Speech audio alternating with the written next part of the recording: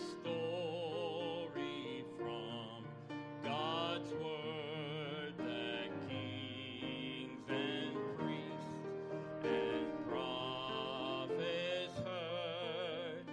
There would be a sacrifice, and blood would flow to pay sin's price. Precious Lamb of glory, love's most wondrous story. Heart of God's redemption of man, worship the Lamb of glory.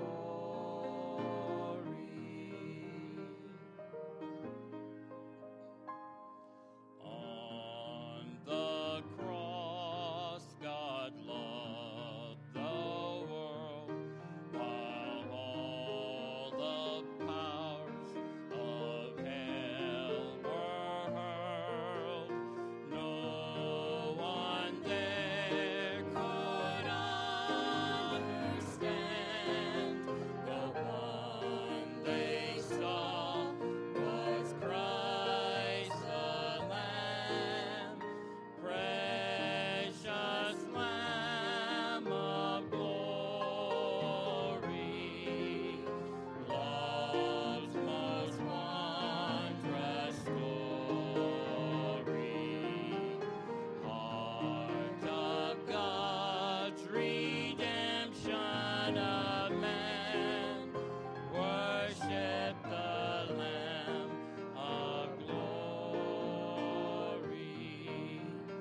Precious Lamb of glory,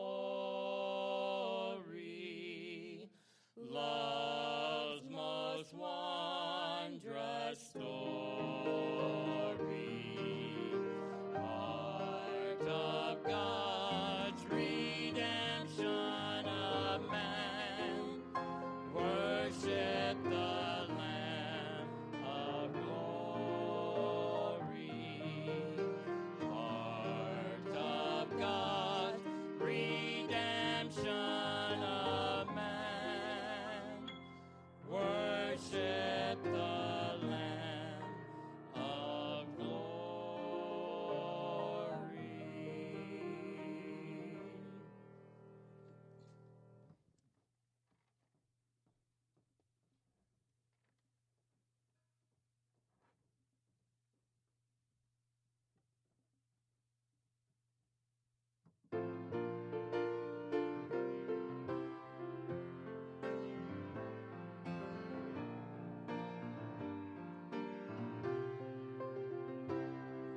For many years we watched them stand, our heroes of the faith, their lives a stirring testament to God's sustaining grace. They've run the race so faithfully, lived for eternity, have done their part to reach the world, and now this is their plea.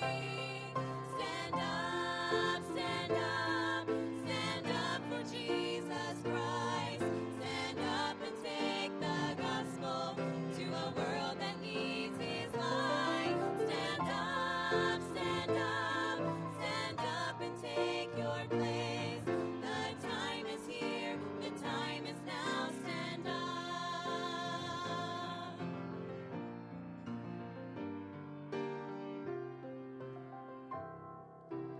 So much has been given us, and now much is required. Our eyes have seen God's mighty works and how He does provide. With faith in God, our hope in Christ, the Bible as our guide. The time has come to take our place. This is our earnest cry. We will stand up, stand up, stand up for Jesus Christ. Stand up and take the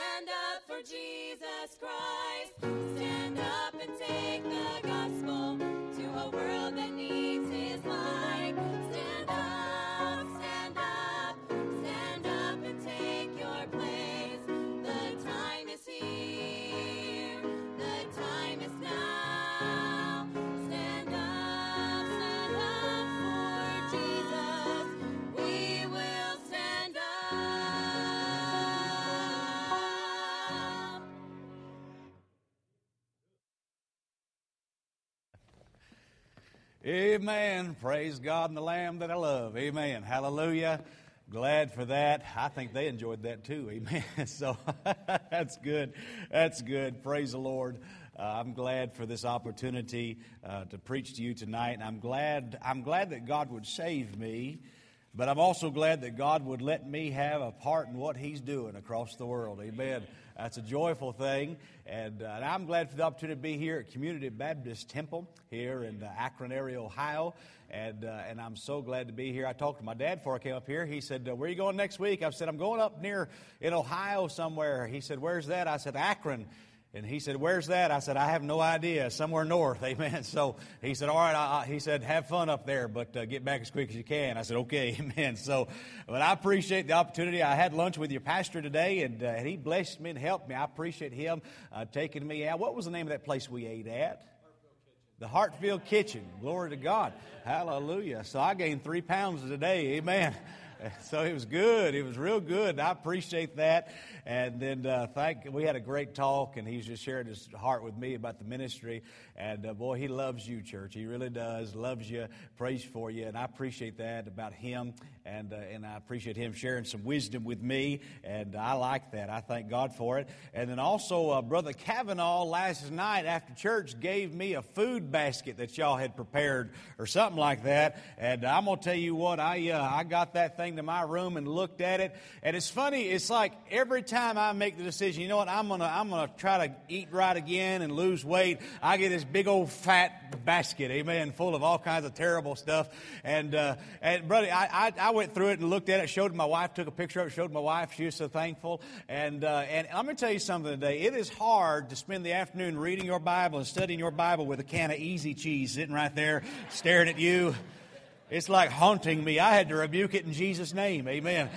And that was hard, man. I tell you what. And but I'm glad for that. Glad for you doing that. And I haven't seen that much Mountain Dew in a long time. Amen. So it was good. It was a blessing, and I appreciate that. Appreciate our brother going to Taiwan. Amen. God bless you, man. I saw that video, and I wanted to go to Taiwan with you. Amen. I don't know what they'd do with me. They'd probably think I was the second coming of Buddha if I went over there. Amen. And I'm trying to be like Jesus, but I'm looking more like Buddha every day, brother. Amen. So I appreciate that. Some of y'all didn't think that was funny, and it was funny. You're just weird. Okay? Amen. So, hallelujah. Some of y'all need to chill a little bit. Amen. It's all right. Hallelujah to God. Amen. I appreciate the Lord, what He's done. And tonight I want to start just in Luke 24 and try to preach from there. If you'll take that verse, open that chapter, and stand with me for just a moment, we'll get there and we'll read a verse or two. And I want to share something with you tonight that's just on my heart, and give you just a few things that I see in missions. And the first few days we tried to excite you about what God can do and tell you a few things about what God has done, and I see all that stuff. But tonight I want to go through and just share a few things that I see in missions that I think that need to be addressed when it comes to the task of reaching people with the gospel. Can I tell you that the world needs the gospel? And if you don't give it to them, it's not going to be given to them. It's not. If not you, then who? And if not now, then when? And so we live in a day and age where we can do something about it with the time that we still have. Luke 24, verse 46 says this. If you're there, say amen. All right. The Bible says, and said unto them, thus it is written, and thus it behooved Christ to suffer, and to rise from the dead the third day, and that repentance and remission of sins should be preached in His name among all nations. Amen. Beginning at Jerusalem, and ye are witnesses of these things. I want to preach to you tonight on the subject, the 4 tragedies of missions, the 4 tragedies of missions, and we'll just share our heart with you tonight. Let's pray and ask God to help us. Father, I love you. Thank you for saving me. Thank you, Lord, that you would have anything to do with me. Thank you, Jesus, that you would meet with me. Thank you for meeting with me in my hotel room earlier today. Thank you, Lord, for meeting with us in these services every night. And Lord, I pray for a divine touch and divine favor tonight as we try to preach. Lord, I cannot do this without you.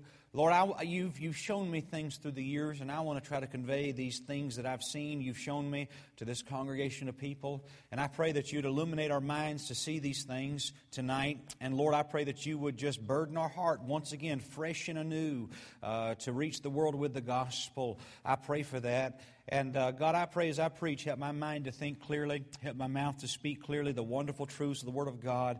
Lord, help me as I try to preach. I pray for a good delivery of truth. And Lord, tonight as we give an invitation, may people come to an altar and re-enlist in the army of God and the work of God to go and do something for God by reaching people with the gospel. Help us tonight. We love you and give you all the glory for everything you're going to do. In Jesus' name, amen and amen. Thank you. You may be seated tonight. I want to give you an outline of this passage of Scripture. First of all, number one, I want to say that I see what I call the price of the gospel. It says, thus it is written, thus it behooved Christ to suffer upon him. Those billows of God's wrath were going to roll upon me and we're going to roll upon you. But those billows of God's wrath and God's judgment fell upon Jesus Christ. And he suffered in my place. And I don't want to ever get over that. Amen. I don't want that just to become a routine or a cliche that I throw around. Jesus Christ died for my sins. And he was buried, and he rose again the third day. Amen. That's the price of the gospel. And because he did that, I can go around and I can get saved, and other people can get saved, and the world can be saved because Jesus Christ paid the price of the gospel. But I say here, number two, I would say this is the place of the gospel. The Bible says in verse 47, and that repentance and remissions of sins should be preached in his name among all nations, beginning at Jerusalem. Can I tell you that Jesus' gospel needs to go and be in every nation across this world? I believe there's over 200 nations in this world, and we need to ask ourselves, who's there? Who's preaching the gospel? Who's not being reached? Where is this going?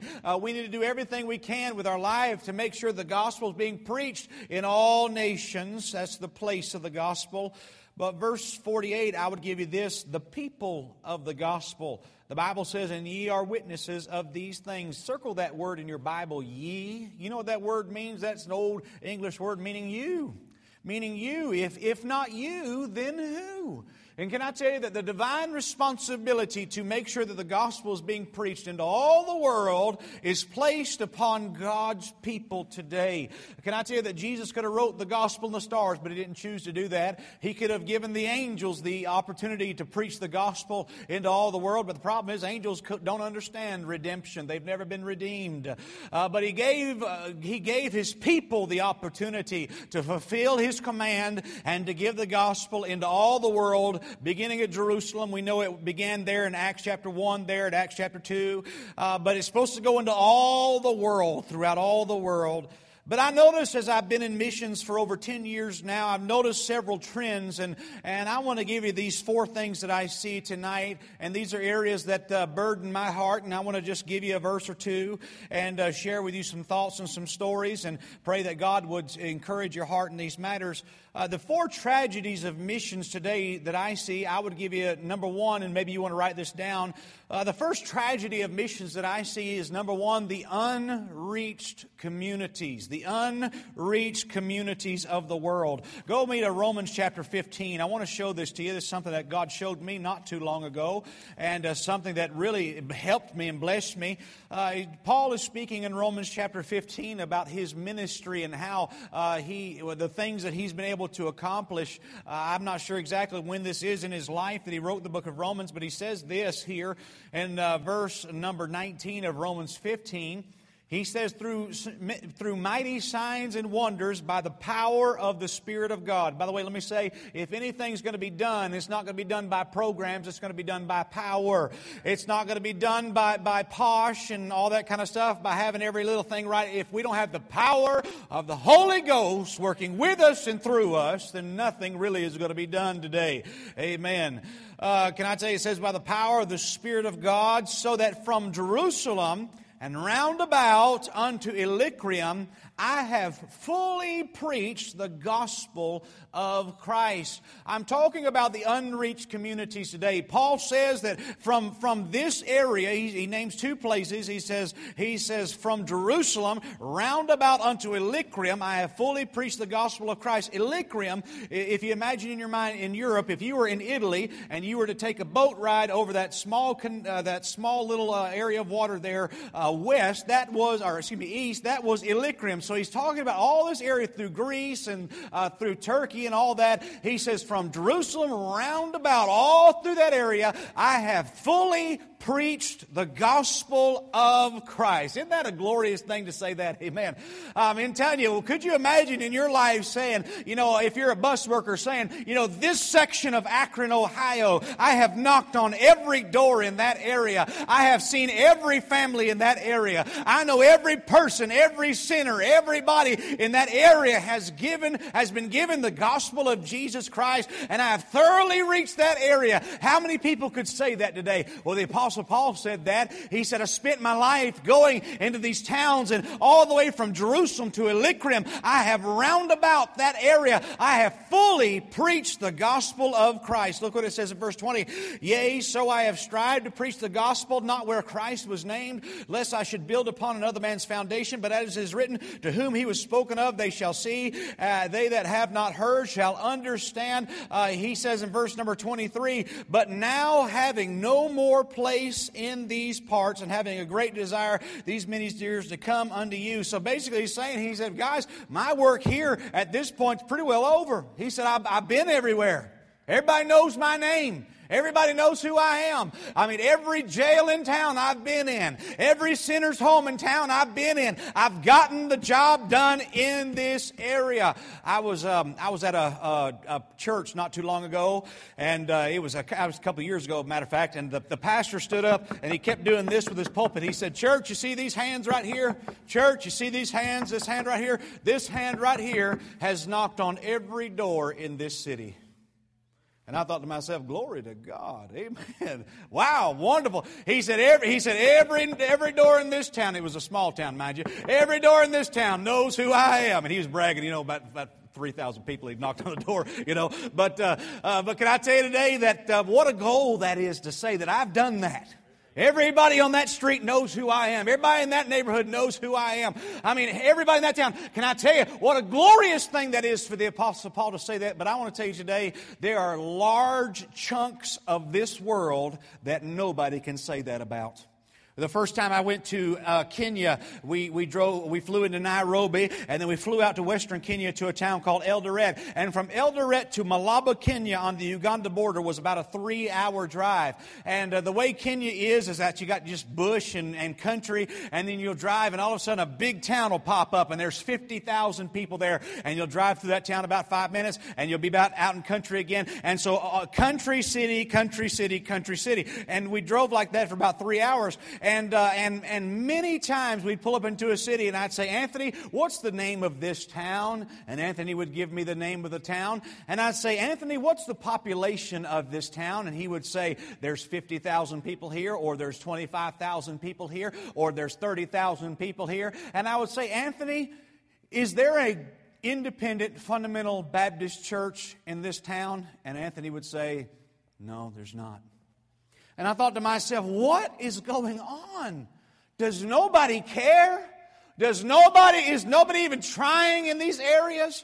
And man, I was burdened about that. That was about 2008 that happened. And glory to God, this past August I went to Kenya and we made that same drive. And in the 3-hour drive that we took from Eldoret to Malaba, we passed 17 independent fundamental Baptist churches that we were able to start. I'm telling you, we're not done yet, but we're getting a good handle on the thing. Amen. I'm telling you, we're going forward for God, trying to get all of that done roundabout through all of Western Kenya. We're trying to preach the gospel everywhere today. And God's doing big things, and I'm thrilled for it. But the truth is, there's places in this world that nobody's reaching. nobody's reaching, nobody's there, nobody's trying to even go there, my friend. And we got to think about that kind of stuff today. We went into Uganda this year in August during our conference, and we were driving, 3 or 4 hours up into Uganda. It was so far out there in Uganda, I thought King Kong was going to climb over a mountain and start throwing trees at us or something. It was so far out there. And I remember at some point during that journey that Anthony Ekakal leaned back and looked at me and said, "Spencer Smith, congratulations." And I said, "What are you talking about?" I said, "That made me nervous. I don't like it when people say stuff like that to me out of the blue like that. Made me nervous."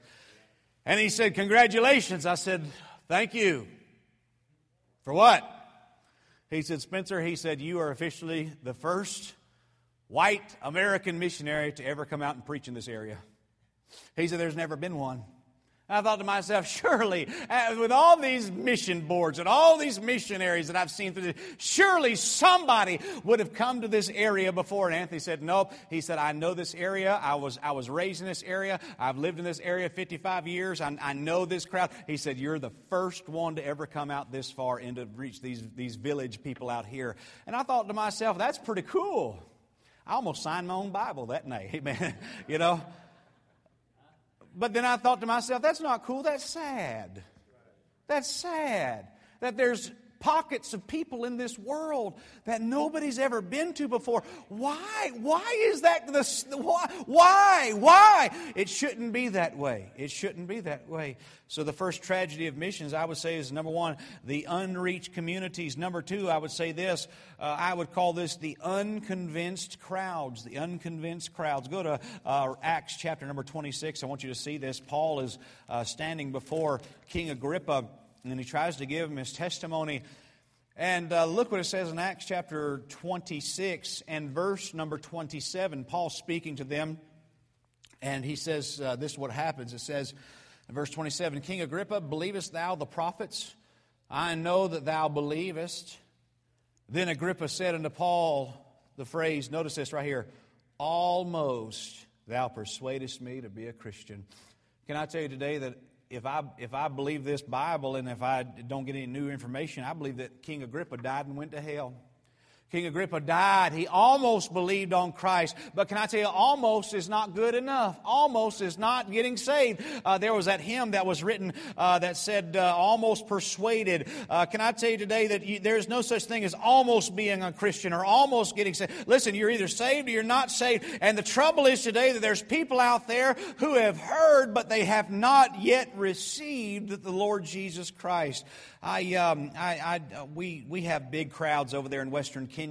And I preached to a crowd of over 19,000 people just this year in August out there in Western Kenya. We had a great time, man. Had a bunch of people get saved. I have personally, in one meeting, I have seen 800 people walk an aisle and get saved before. It is unbelievable. See what God does over there. People respond so amazing to the gospel. But I remember we were out in Western Kenya this year, and we were at the Sierra Outreach Baptist Church. It was the only independent fundamental Baptist church within 100 miles of that area there. And we're pioneering a work in that brand new area. We're the only ones who have been there, and it's really a tragedy. But I remember we preached the gospel, and God the Holy Ghost blew through that place, and we had a number of people walk forward to get saved. But I remember on this side of the church, there was an elderly gentleman standing there, and someone grabbed his arm and spoke to him, and he said, "No, not today. No. And I could tell he started crying and weeping. He started crying and weeping. And he said, no. And I remember one of our personal workers went to him and tried to convince him to come forward and trust Christ as his Savior. He said, no. He kept saying, not today. Can I tell you, when I left Kenya, I wasn't thinking about the big crowds of people that got saved. I was thinking about that one man. What if that man would have come forward? What if he'd have gotten saved? What if that man had gotten saved? I think that way. But I'm going to tell you something. There's a lot of folks out there just like that. I remember I was on a plane with traveling internationally is always an exciting thing because you never really know who they're going to sit you next to, okay?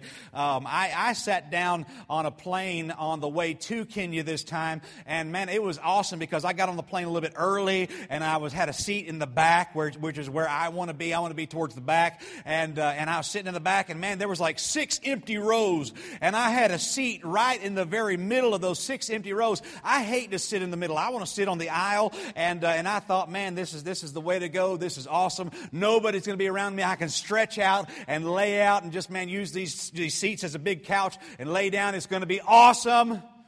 And then here they came. About 40 French teenagers came and sat all around me. Now, teenagers are weird, okay? But French teenagers don't wear deodorant, and they're weirder than American teenagers. And all of a sudden, I'm sitting on a plane, and there's a bunch of French teenagers talking French, posting selfies on their Instagram account, getting on my nerves. And I got up, I said, I got to get out of here. I said, get out of my way. They said, why? I said, please move. I'm an American, move.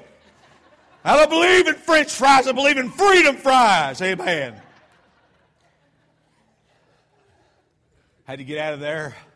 My granddaddy fought World War II. He didn't like French people, and I'm starting to understand why.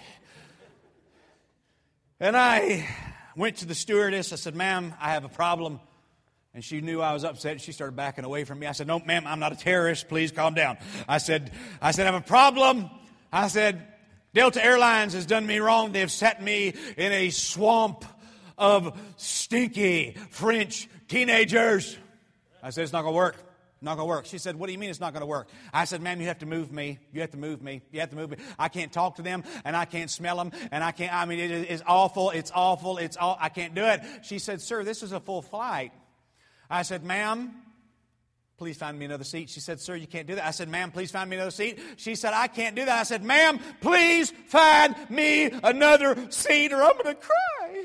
And I found out crying works a lot. Amen. So she found me another seat. And she set me next to he was a Zambian guy on this side. And then there was this lady here, she spoke English. The Zambian guy, he conked out real quick. He didn't even talk to me. But this lady here on the left, she was a really interesting person. She was Dutch. She was raised in France, but was married to a Filipino and lived in New Zealand. I told her, I said, you're the weirdest person I've ever met in my life. She said, I know, I get that a lot. And I started talking to her about the Lord. I said, ma'am, have you ever trusted Jesus Christ, your Savior? She said, I have no idea what you're talking about. And I tried to witness to her, and I tried to explain to her. I had 7 hours with her. And I sat there and explained my Bible. I was a mixture of Billy Sunday, Charles Haddon Spurgeon, and T.D. Jakes all rolled into one. Amen, that's what it was. And tried to give her the gospel, try to get her saved. And she kept saying to me, I've never heard this before in my life. And I said, ma'am, I said, would you be willing to trust Jesus Christ, your Lord and Savior? She said, right now? I said, yeah, right now. And she started crying. And I said, what's wrong? She says, if I do that, it'll ruin my job. If I do that, I'll lose my friends. If I'll do that, I won't be able to, what am I going to do if I do that? If I do that, I'm going to lose everything. And I said, no, you'll gain everything. But I couldn't convince her.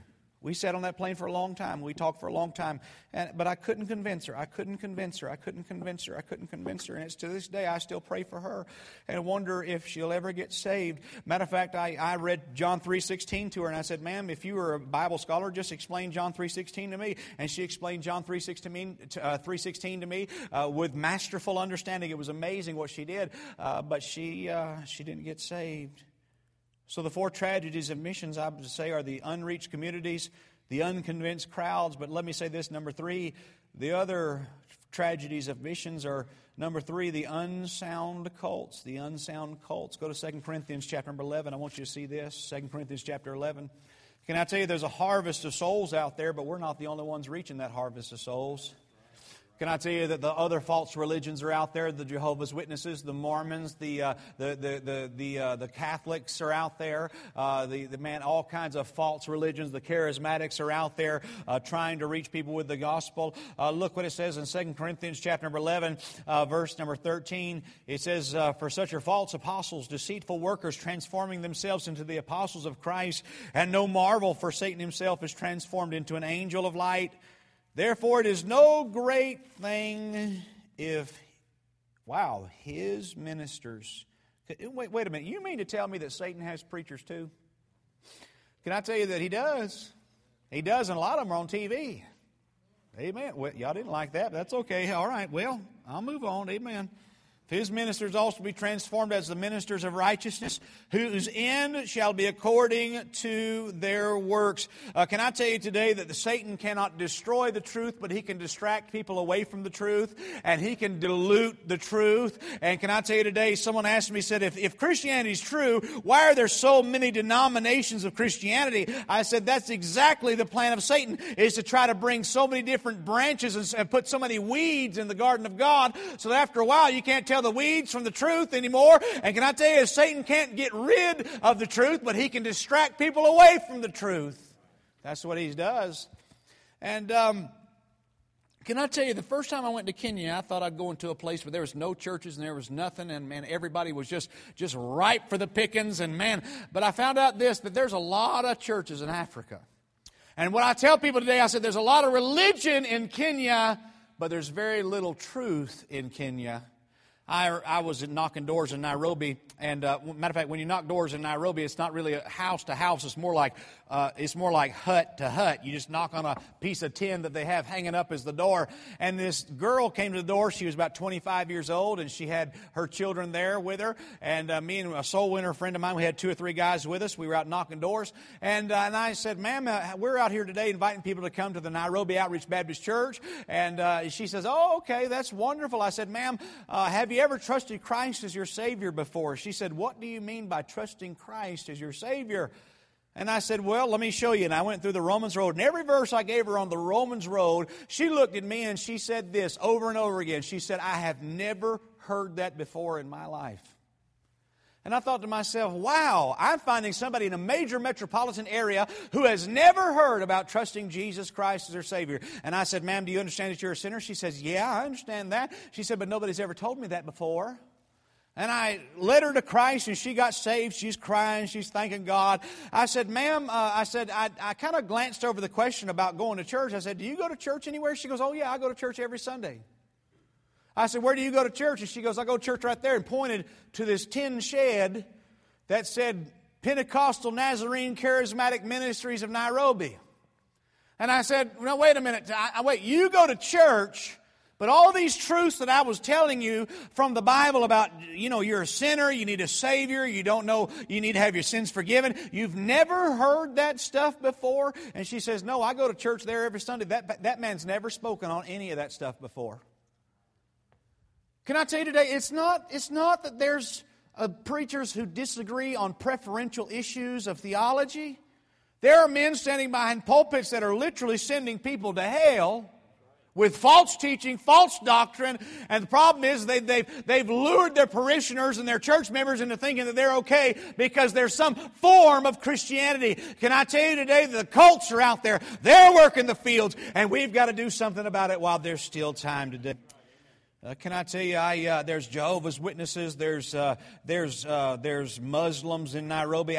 We were passing out tracts in the Dandora slum there of Nairobi, and passing out tracts to anybody who would hear. And I remember this guy walked up to me, and he was about this tall, and he came to me, he goes, "Hi, hi."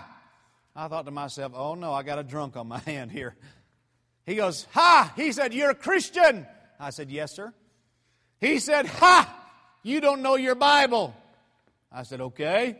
He goes, "Go to Matthew 17:24. He said, "That will destroy what you think of Jesus." Ha ha ha. And I thought, what does Matthew 24 say? Or Matthew 17:24 say? He says, "I don't know, but it'll destroy what you think of Jesus." I thought, what is this guy? And we started talking. I realized he was a Muslim. And I realized that at their mosque for the past 6 weeks, they've been going through and taking verses from the Bible, trying to undermine the deity of Jesus Christ. And they say, if you ever find a Christian, go use these verses on him and try to destroy his Christian faith. And I tried to reason with him, try to talk to him, but the problem was, I realized something. I'm never going to be able to win this man to Christ because the Muslims got to him first. And there's a lot of people out there getting spoiled and messed up because we didn't get to them first. We didn't get to them first. Can I tell you, there's the unreached communities, the unconvinced crowds. the unsound cults, and all these things are terrible and all these things are horrible. But I believe the worst tragedy of missions is number 4, and I would call this the unconcerned church. The unconcerned church. Go to 1 Corinthians 15. I want you to see this. And before I get into this, let me just say here that people have asked me oftentimes, Spencer, you've been in, I counted the other day, I think I've been in over 400 independent fundamental Baptist churches of all states and all sizes and all areas of the country, all styles of churches. I mean, it's been interesting. I've been in some churches that were camp meeting, and I've been in some churches that were high church, and man, all kinds of stuff. And it's been real interesting. But people ask me, said, Spencer, what do you see when you're out there? Basically, I see two things. I see churches that are apathetic and churches that are distracted. I see those two things, churches that are apathetic and churches that are distracted. 1 Corinthians 15, I want you to see this.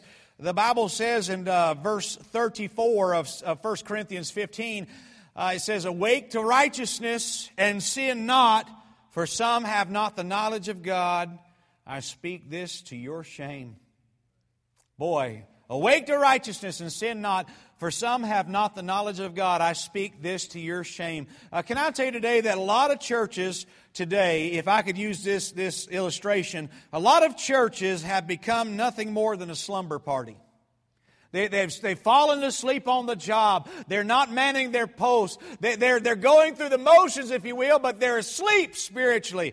Can I tell you today that 3 times in the New Testament the word awake is used, and all of those times it's directed towards a local New Testament church. Let me show you these times real fast. Go to Ephesians, if you will. Ephesians chapter 5. I want you to see this.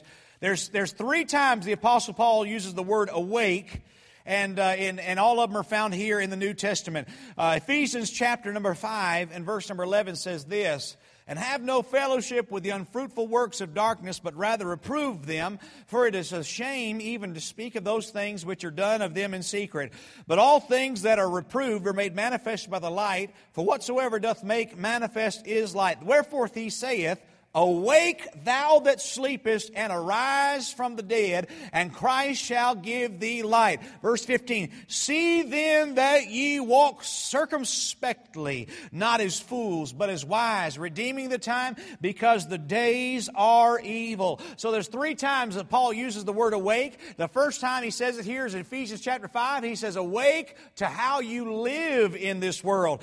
Can I tell you today that Christian people need to be real careful about how they live in this world today. Can I tell you the worst reproach against Christianity is not being done by the college professors who are teaching evolution in these colleges. The greatest reproach and the greatest damage that is being done to Christianity today is being done by people who say that they're born again but live like they're lost.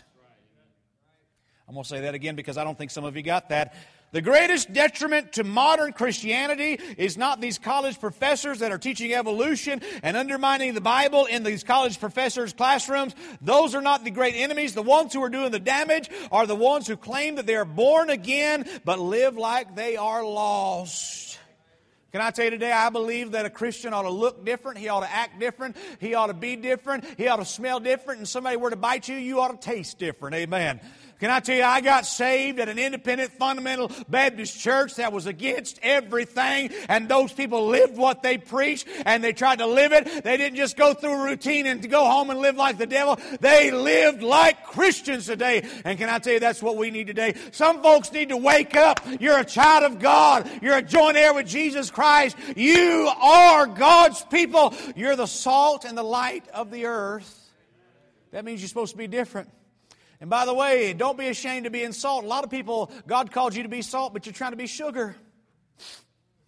Amen. Y'all didn't like that? That's okay. Amen. All right. Well, I'm just glad to be here. Amen.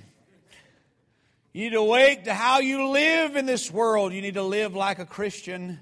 1 Corinthians 15, you need to awake and try to reach this world. I said, awake to righteousness and sin not, for some have not the knowledge of God. I speak this to your shame. Can I tell you, when I got saved, I was 18 years old, and I professed my faith in Jesus Christ.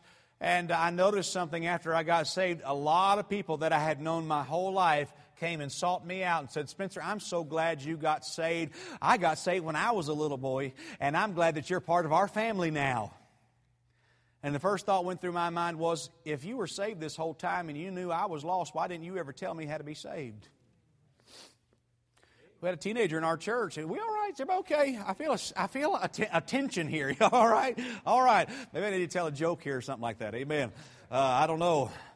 I remember there was a teenager in our church, and he came to me one day. He said, Spencer, he said, I feel like garbage. I said, why is that? He said, I went to my math class at school one day, and he said these two boys were talking about they didn't believe in God. They were talking about atheism. And he said, it made me mad. And I slapped my hand on my desk. I said, you two guys, if you don't get saved, you're going to go to hell. He was 14. He said, Spencer, he said, I've never said anything like that before, but it just, the way they were talking about God made me so mad, and I just had to say something, so I just blurted that out, and I didn't really know what to do after that. He said this to me. He said, but Spencer, those two guys looked at me, atheist teenagers looked at me, and they said, you're a Christian? We had no idea that you were a Christian. He said, they asked him, said, do you go to church? He said, yeah, I've gone to church my whole life. And they said, we've gone to school with you from kindergarten all the way into high school now. We had no idea that you were a Christian. He said, Spencer, I feel so awful about that. What do I do? I said, well, you need to start living your faith and try to tell people about Jesus and try to tell them how to get saved. And he became a great soul winner, and God started using his life. But can I tell you today, we got a lot of people today that are living at that's like they're secret agents for Jesus. You know? James Bond 007 Christianity today. I mean, listen, God doesn't need any more secret agents, friend. We need people to be bold and let the world know Jesus does save. Amen. Take our faith outside of this building. You need to awake how you live in the world. You need to awake, try to reach this world. And then Romans 13, I want you to see this as well. Romans 13. We need to wake and realize that you're going to leave this world.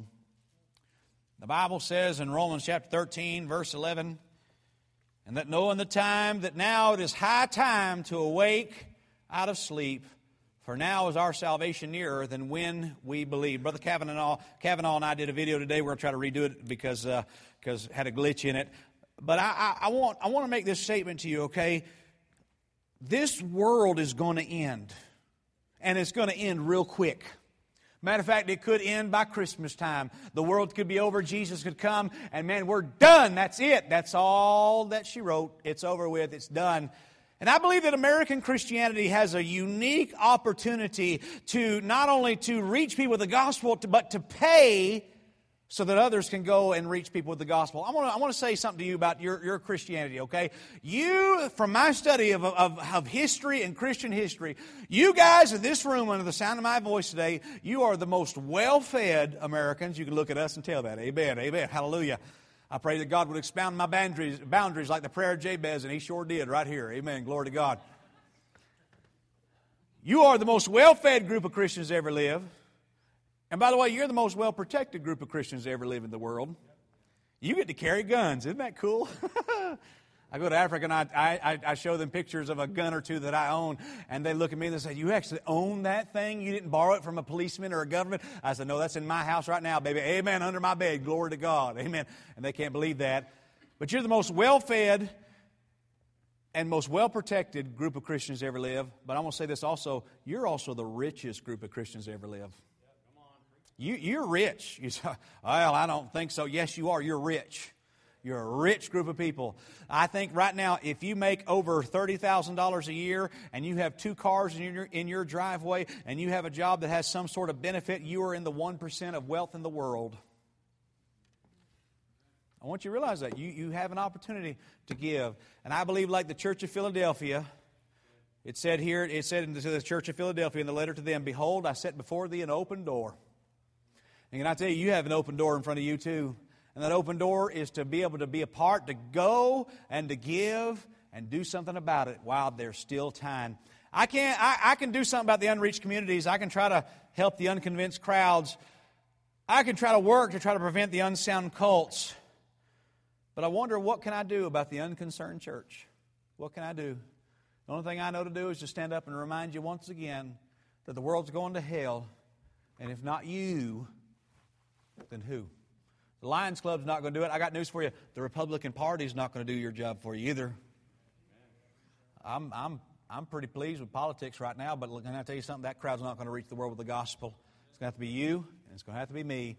And if not, it's not going to be done. Let's pray. Father, I love you. Bless now this time, this